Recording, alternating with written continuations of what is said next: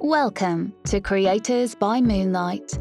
Real conversations with content creators. Jeremy Jordon is an unlikely creative. From humble beginnings in the rural South, he went on to explore several different aspects of the entertainment industry, including stand-up comedy and working on set on big-budget movie productions. In this interview, he talks about his experiences, the struggle between working a creative career and paying the bills, and what might come next for him.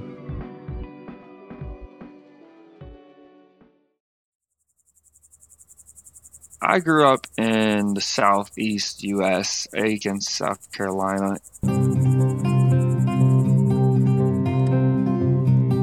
It had about 30,000 people-ish. Now it's probably about, 100. Grew up typical white trash kind of-ish, super poor. It wasn't a bad child or anything. I didn't ever miss a meal or anything, but there's times where that was within view, missing a meal or sleeping in cars was it wasn't something we were doing, but it was something I could definitely see coming up on the horizon. Luckily, it never really happened.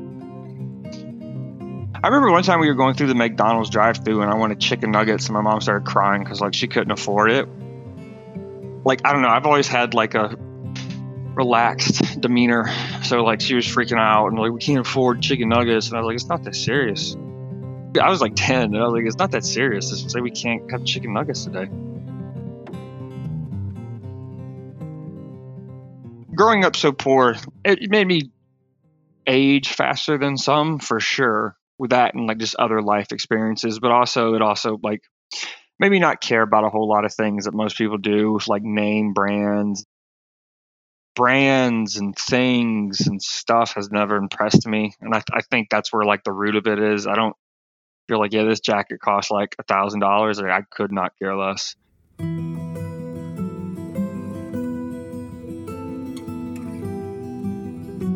A lot of people in my town have a small mindset, I could say. Not that it's good or bad. It's just it is what it is. And it was you go to high school, and then if you can go to college on a sports scholarship or something, you do that. Then if not, you go get a job at the factory or the plant, or you just, very stereotypical, you graduate, you go get a job, you have kids, you get married, and then that's that. Me now talking to people, I don't even bring up stuff that I've done just because they're going to have nothing to relate to it. And then I just feel if anyone acts like they're interested, it's just them forcing fake interest for the sake of the conversation. I work at a bar sometimes just picking up shifts, and people will ask me, and I will downplay it as much as I can. I don't really want to talk about that right now. Hey man, you don't have to do this. You don't care. That's cool. I get it. I'm not mad. I get it. You don't care. I'm cool with that. We don't have to pretend right now if you don't want to.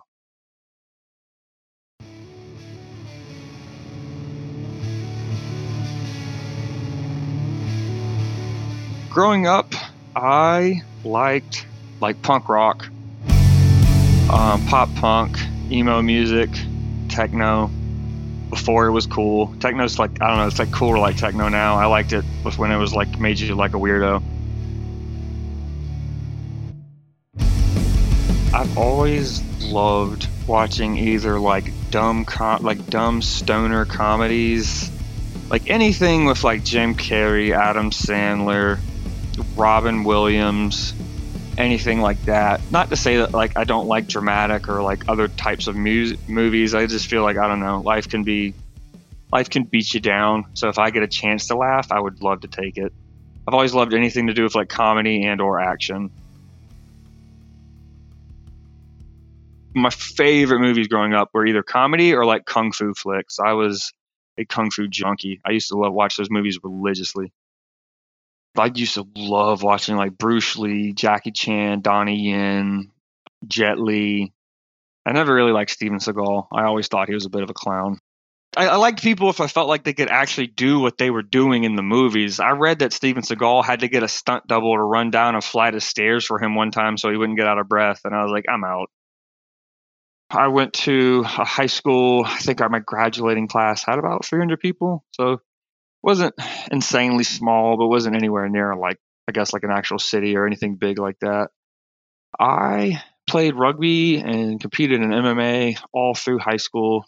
I trained for something or another, powerlifting or strongman. Like I've exercised religiously in high school. I would say the only reason I wouldn't agree that I was a meathead is because like I was never like, I don't know, I had never had like meathead tendencies. You could not care at all about doing any of the things that I liked, and I never was just like, oh, you got to do this.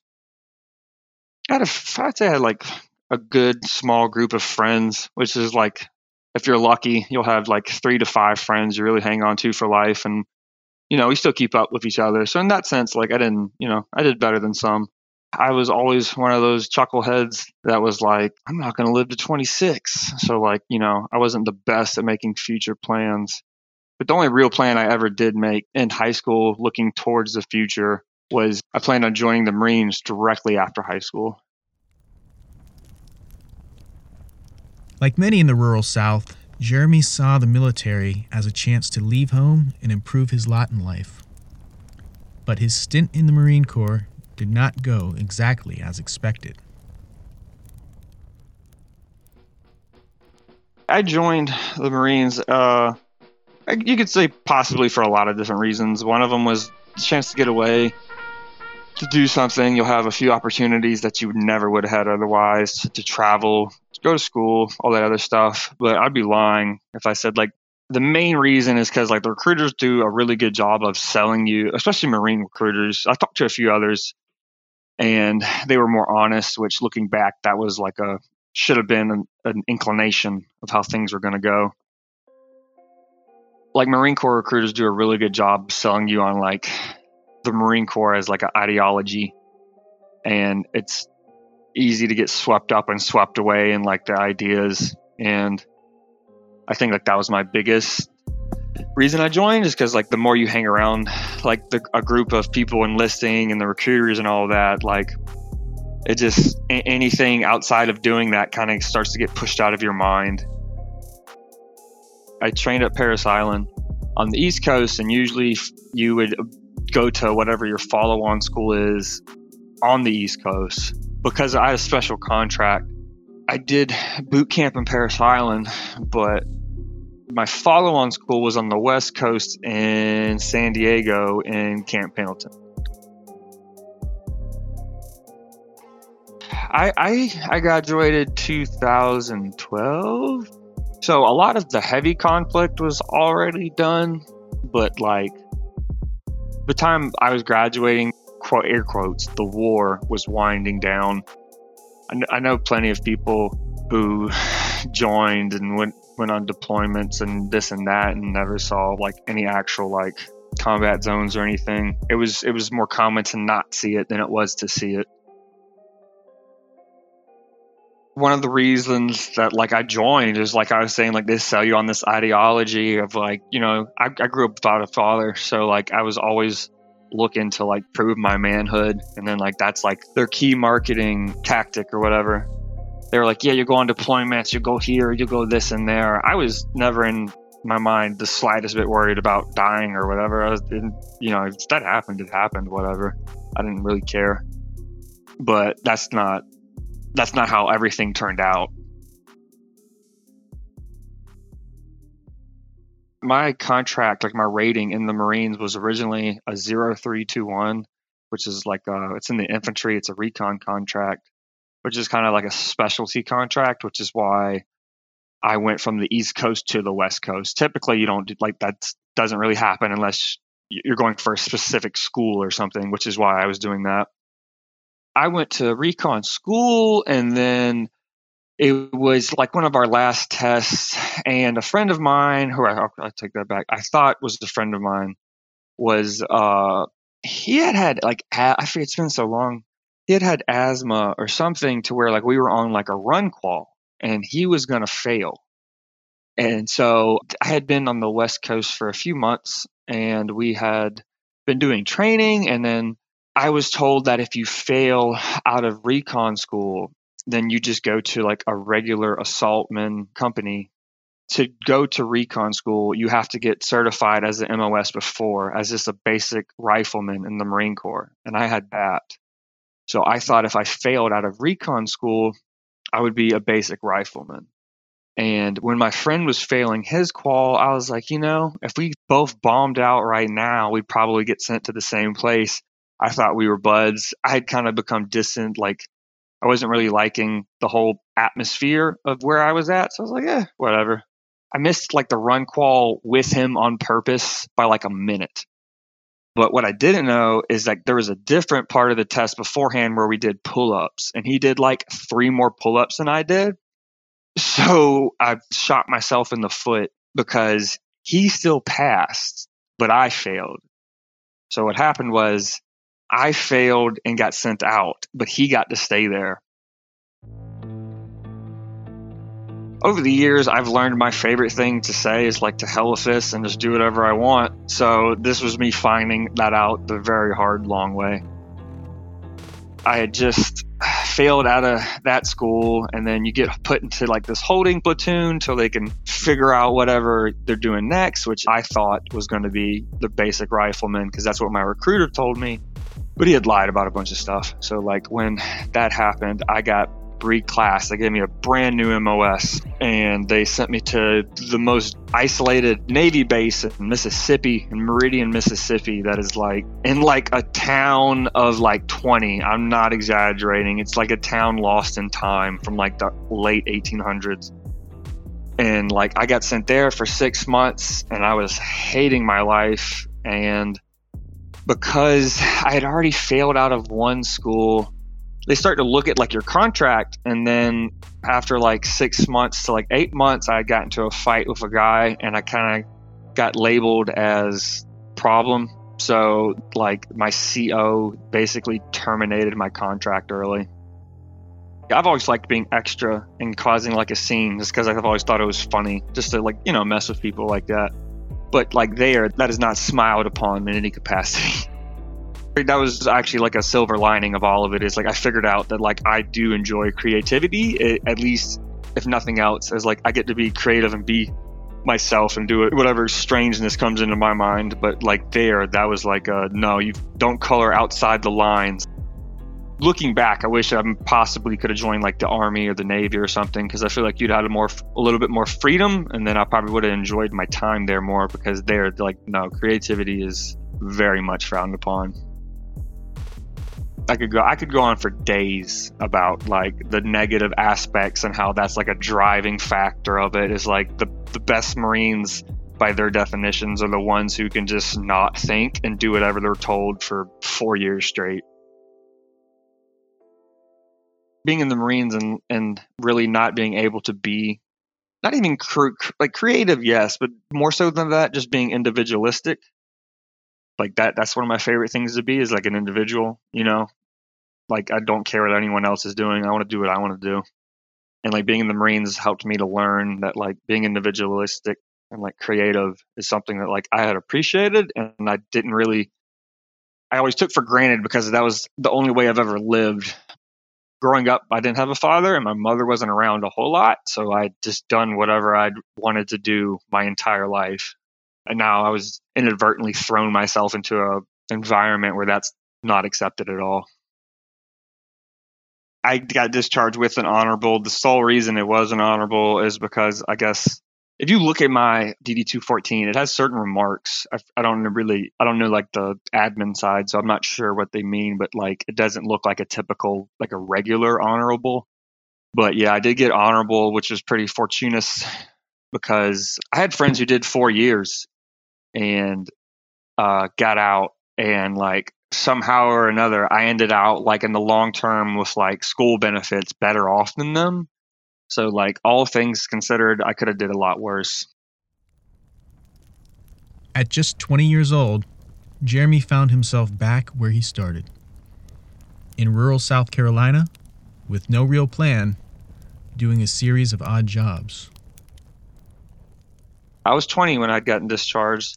I had joined right after my 18th birthday. So I was in for about a year and a half. I got discharged, and like I said, I was like the only thing I'd ever really planned for my life in like a long term, like I'm going to do this. If I'd have put any thought into it while I was getting kicked out, I would have thought about what's next, but that just wasn't where my head was at. I got released. I went home. I was in a bad mental spot, pretty awful mental spot for about 2 years. I just worked on and off here and there. I had a little bit of money saved up because I didn't spend any of the money I'd made in the Marines, more or less.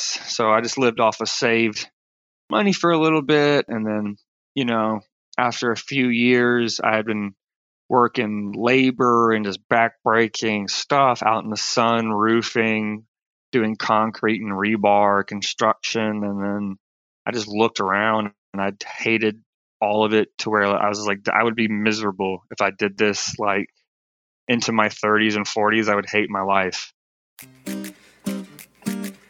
I worked as a bouncer on it. That was like one of the jobs I had like done just on and off here and there. I worked at this Hispanic club. It was popping, man. That was like it was one of those times to where like you just look back and you're like, man, I'm glad I don't do that anymore. But that sure was fun while I did it. It was a nifty way to spend the Saturday. Where I worked was like, it's a small town. It's not like the sticks, but where I worked was in the sticks. It was like way out by the interstate. So like it was like a 30-minute drive from town. And it was like this shack. It's still there. I don't know how it hasn't been demolished. It's not active anymore though. It was a building that was it was just like a warehouse 30 minutes from like any type of like residential neighborhood. So like the cops never really went there unless they were specifically called. It wasn't like a daily occurrence, but there was like 2 or 3 times where people had like shot at each other. Calling the cops wasn't like a thought. We were just like, oh, those dudes are shooting at each other. So everybody would just get out the way. And then if they hit them, whatever. And if they didn't, everybody just went home. And they would party till like 7 a.m. hard.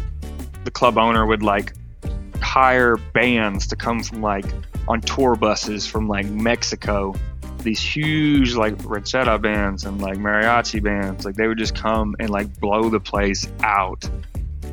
Yeah, I didn't know this, but like my town has a giant Hispanic population, I guess, and like that was their scene. So like that was like the only place like they could go to like, I guess, just go there and be themselves and not have to worry about like, I don't know, anybody ruining their time. So like they would come out to that place in force. It would be packed. The skills I learned at the club was literally just to stop and observe. It's better to be thought a fool than to open your mouth and remove all doubt.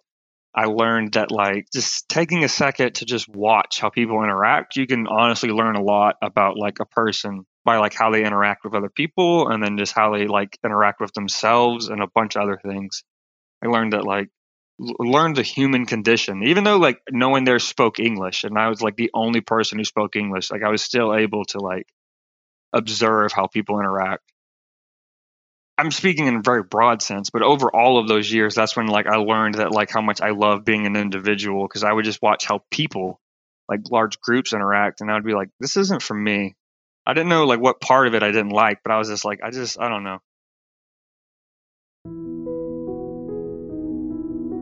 So after a few years, I started looking up to see if I had any benefits available to me, even though I was released early. And thankfully, I could still get a small percentage of like the GI Bill for school. That's when like their creativeness started to come out, because like when I was in like the bad spots mentally, I just love watching like dumb comedies or just something to take your mind off the burden of like existence.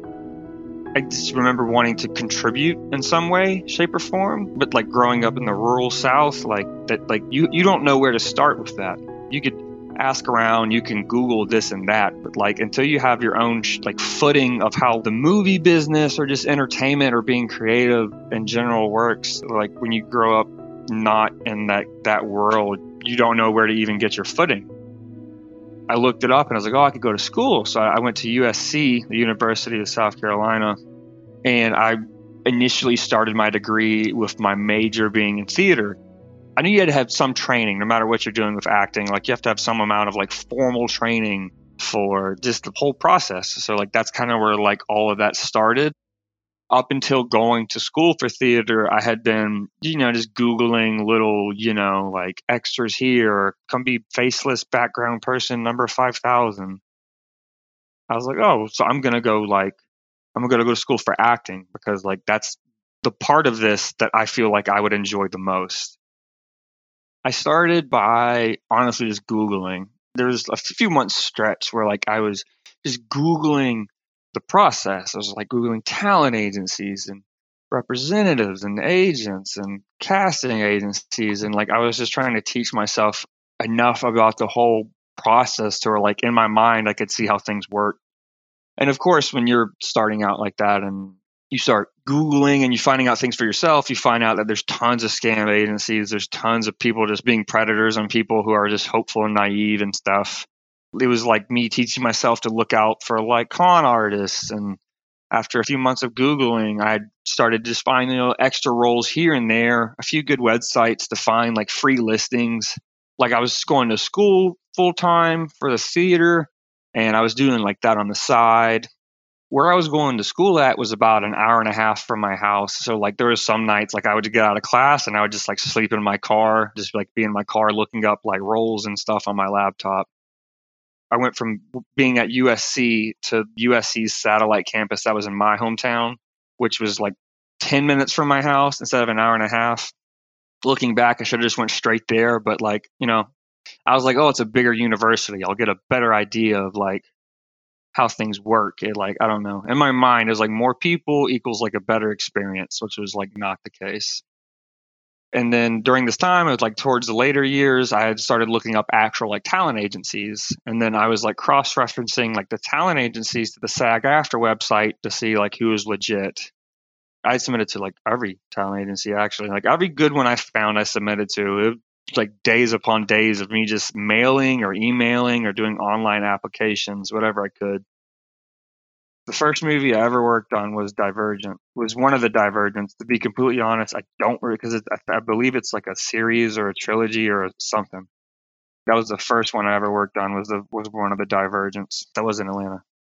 And Divergent was like the first time I had ever really been on like a big budget. Like this is an actual movie with like it's not just like a few people and like a white blanket over a window for like lighting. I was like, these people actually have like millions of dollars worth of equipment. That was one of the fortunate things about like, I guess where I lived. That was like one of the only fortunate things is because like, like they say Atlanta is turning into the next Hollywood, which is untrue. It's not happening at all. But like, at least they are filming movies there. So like I was always within like a 2.5 to 3 hour drive of like a production set. So when I could, I would always go work. I think the main thing that kept me coming back was that like when you're new at starting something and you're just full of energy for that thing and you're just like enjoying the process and this and that. That was like the main thing that kept me coming back was like I was just so new to it that like I just still had like blinders on and I was like, man, this is so cool. And like I hadn't been around enough things to like become disenchanted with it. The initial driving force was that like I wanted to make movies that like just help people give it like in their mind, like give them a break from the day. Even after negative experiences, I would tell, well, at least if I'm ever even given the chance, all of this, like all of the negative experiences would have been worth it up until then. I worked on about 10 movies here and there. Divergent, Baywatch, Rampage, 10, it was 15, 17 to Yuma. Just here and there. Atlanta is just where they're filming movies. And they only film those movies there because they get a giant tax break at the end of the movie if they put like filmed in Georgia, because like it brings revenue and jobs and like income, because like even if the movie crews are coming from other places, they're still spending money there while they're here. But they still cast all the movies out of essentially like LA and New York, followed by like Chicago and Vancouver and the smaller markets of like Austin, Texas and Dallas and San Fran and all that other things. The bulk of casting, like the bulk of like people being found is still New York or LA. I would tell people like, oh, I'm going to Atlanta tomorrow to do XYZ. And they'd be like, oh, it's turning into Hollywood. you might be an extra on this and someone sees you. And like, I would appreciate why they were saying it. They were trying to be like nice and positive and hopeful, but I'd be like, that's not how it works at all. They're literally just filming stuff there. And then the moment that doesn't become as convenient as it is, they're just going to go somewhere else. So I was like, I'm just fortunate right now to be so close to Atlanta. Devotion hasn't come out yet. It's just a movie about the Navy's first black aviator, the first black pilot.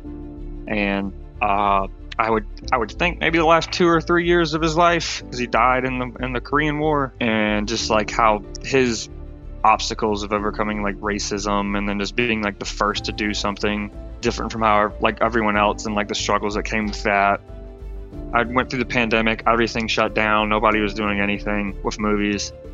So this was one of the first movies I had heard about getting filmed, like because of post-pandemic and then like streaming services are just killing big budget movies. So this was like the first movie I'd heard about being produced like that, and it was about not even 2 hours away from me, like barely 2 hours. So like to me, that's nothing. 2 hours is a day trip. I'd gotten picked for it because they were like, we need people who can be here for a long amount of time and have open availability. Like, if you have any military experience, you're going to the front of the line. And I was like, well, I don't have a job, I have open availability, and I have military experience. And they were like, cool. And then they're like, it was a higher rate for sure than most extras I've ever seen, unless you're doing like a specialty something. The 32s was the name of like a group of pilots that the main lead, the cast, was a part of. It was like the central core group. They were all part of the same group, so they were all together. So just by like association, you were always in the same place as all the leads and whatnot. It equated into like better treatment for us because I guess like we were likened to the actual cast members. Almost principals, it's weird because like you tell people like almost principals and they think that like you can get discovered that way. And I was like, you're basically like, it's the equivalent of playing like a pickup game at basketball at the rec league, and then like an NBA scout just walks in and be like, you're really good, you want to come play for the Heat? And you're just like wow, this has literally never happened to anyone in history, and it will never happen again. But like this one occurrence will give millions of people false hope. I just remember coming on set. The aircraft carrier was just a plain tarmac for an airport that they had converted and built this monstrous like 8-story contraption where they had on the back of it was just like metal rigging, but the front of it legitimately looked like an aircraft carrier. Like, wow, everyone here is so nice because I guess like they're just happy to work. Like they're just happy to be back. And I remember talking to people who like that was like their first set, and I just wanted to tell them like, hey, this is not how things work, man. Like this is atypical AF, bro. Like this has to be like a just happy to be back at work type deal.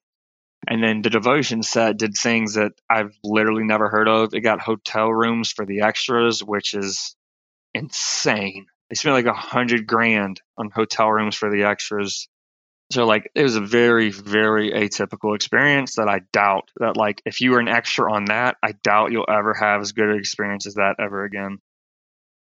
5 years from now, I'll know for sure. But right now it's possible that like Devotion was like the tying it off and then being like, well, you know, like maybe it's on to the next thing, or at least like, I don't know, I might come back to it, but I can feel myself just getting disenchanted with like a lot of the process due to just, you know, like just how people are.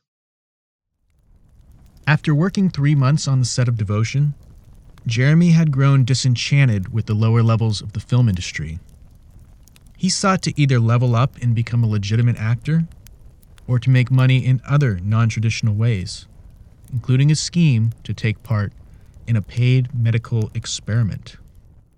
The New York Conservatory for Dramatic Arts, they have like a 2 months intensive to where like you go there, you live in New York, and then like you just study 8 hours a day at the conservatory, like their school, their training for it, which they also offer like 4-year degrees. Like that's actually like a place you can go to get definite credentials in like that world. And I was like, I don't want to do a 4-year degree. I'm kind of burnt out on like just college. So I was like, oh, this is a 2 month intensive. This is like right up my alley. I just do this, and then like I just live and breathe it for 2 months, and then let's go from there. That didn't work out because like I just didn't have the financial backing to like still pay for the school, because even with the scholarship, it was like a few thousand, it was like 2 or 3 grand. And then you also have to pay like, the cost of living in New York, and then pay for like renting a space to live. And I just didn't have the money to like do all of that. So I was like, I just want to bank this scholarship and possibly come back to it next year, which they were cool with, thankfully. So I still might do that next year. And then the other thing was clinical trials. It was a 6-hour drive. I'd not eaten in 2 days, hadn't really drank any water, because I was going to do a clinical experiment that paid like a lot of money. And to do it, you had to be within a certain BMI, which is a stupid measurement system to start with, like body mass index. And I not slept the night before. I had not eaten or drinking in a few days, and I drove there. By what they had told me previously, I would have made my BMI by like 2 pounds. But they had more people apply for the study than what they had anticipated, so they had restricted like the index, so like it was tighter standards, but they didn't tell me that until I got there. So I was like, I drove 6 hours, and then I weighed in, and they took my height, and they were like, yeah, we restricted the standards, you're overweight, like you can't do this. And I was like, what does that mean? And they're like, you're done. I haven't eaten in a few days, and you're just gonna like wish me away. And then they're like, yeah. And I was like, I need to leave right now.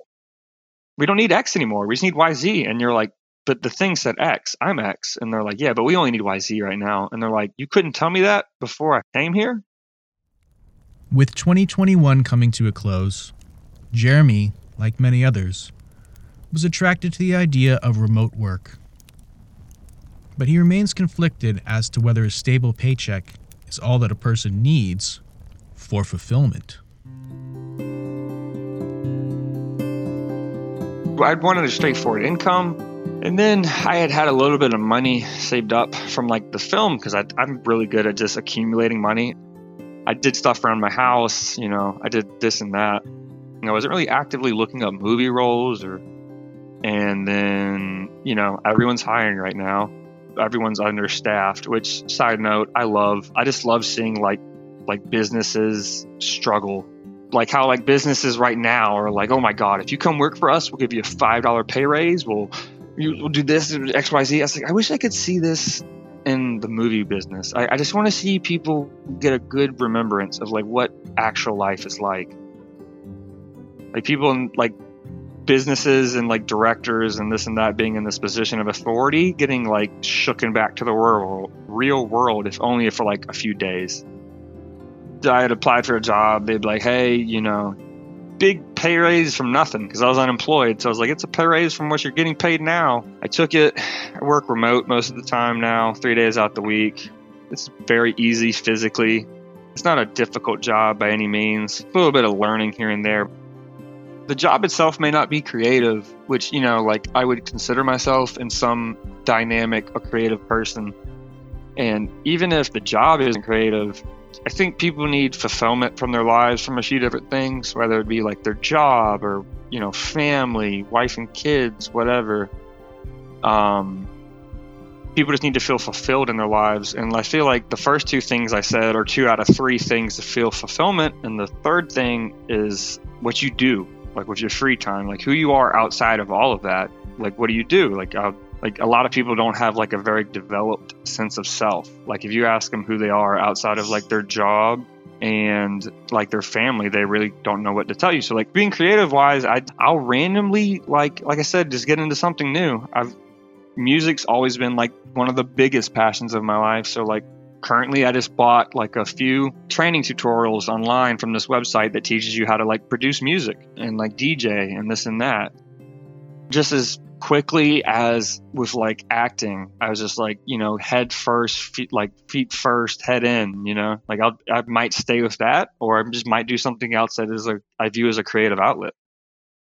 I live at a halfway point between Atlanta and Charlotte, North Carolina, and there's a really prominent comedy club in Charlotte. They had like a 6-week class, like one night out the week, you come, they teach you how to do stand-up, they give you like an environment that's like conducive to writing jokes and this and that. So yeah, I did that, and then after 6 weeks, I did stand up. I had like a graduation event. You do like a 5-minute set, and they like have this big venue, and I did that, and I did a few other open mics. But yeah, I did that. I enjoyed it. I enjoy comedy. I just enjoy comedy. Like stand up is very much a two-way street. Like if your jokes aren't hitting, you have to do jokes that are hitting.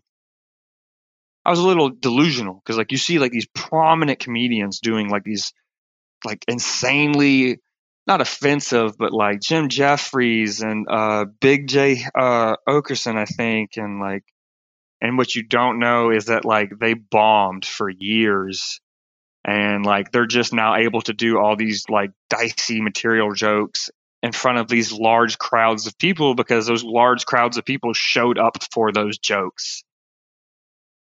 You have to love doing it, because if you don't and it doesn't work out, you're going to end up bitter. You have to be able to appreciate things even if they don't work out in a way that you hoped that they would. For every biopic of a success they have made, they could probably make 1,000 of people who didn't. And that's what they don't tell you is like it sucks for a very, very, very long time. Like until it sucks until it doesn't. And there might not ever come a day where it doesn't suck. I think the best advice I could give to anyone who's thinking about doing it is realize that enjoying a product versus enjoying how a product is made is two completely separate things. The most genuine advice I could give to be broad enough that's still applicable to just about everyone. Don't just be spending money. That's another red flag. Is like, yeah, if you pay $227, you can come join this exclusive class of this one person teaching this one skill. That's another thing. If you ever have to pay to be represented, get out. It's a scam 100% of the time. 100% of the time. If somebody's like, if you give me $100, I'll represent you 100% of the time. That's the number one advice right there. Thanks for listening to Creators by Moonlight. Email the show at creatorsbymoonlight@gmail.com and follow the show on social at Creators by Moonlight.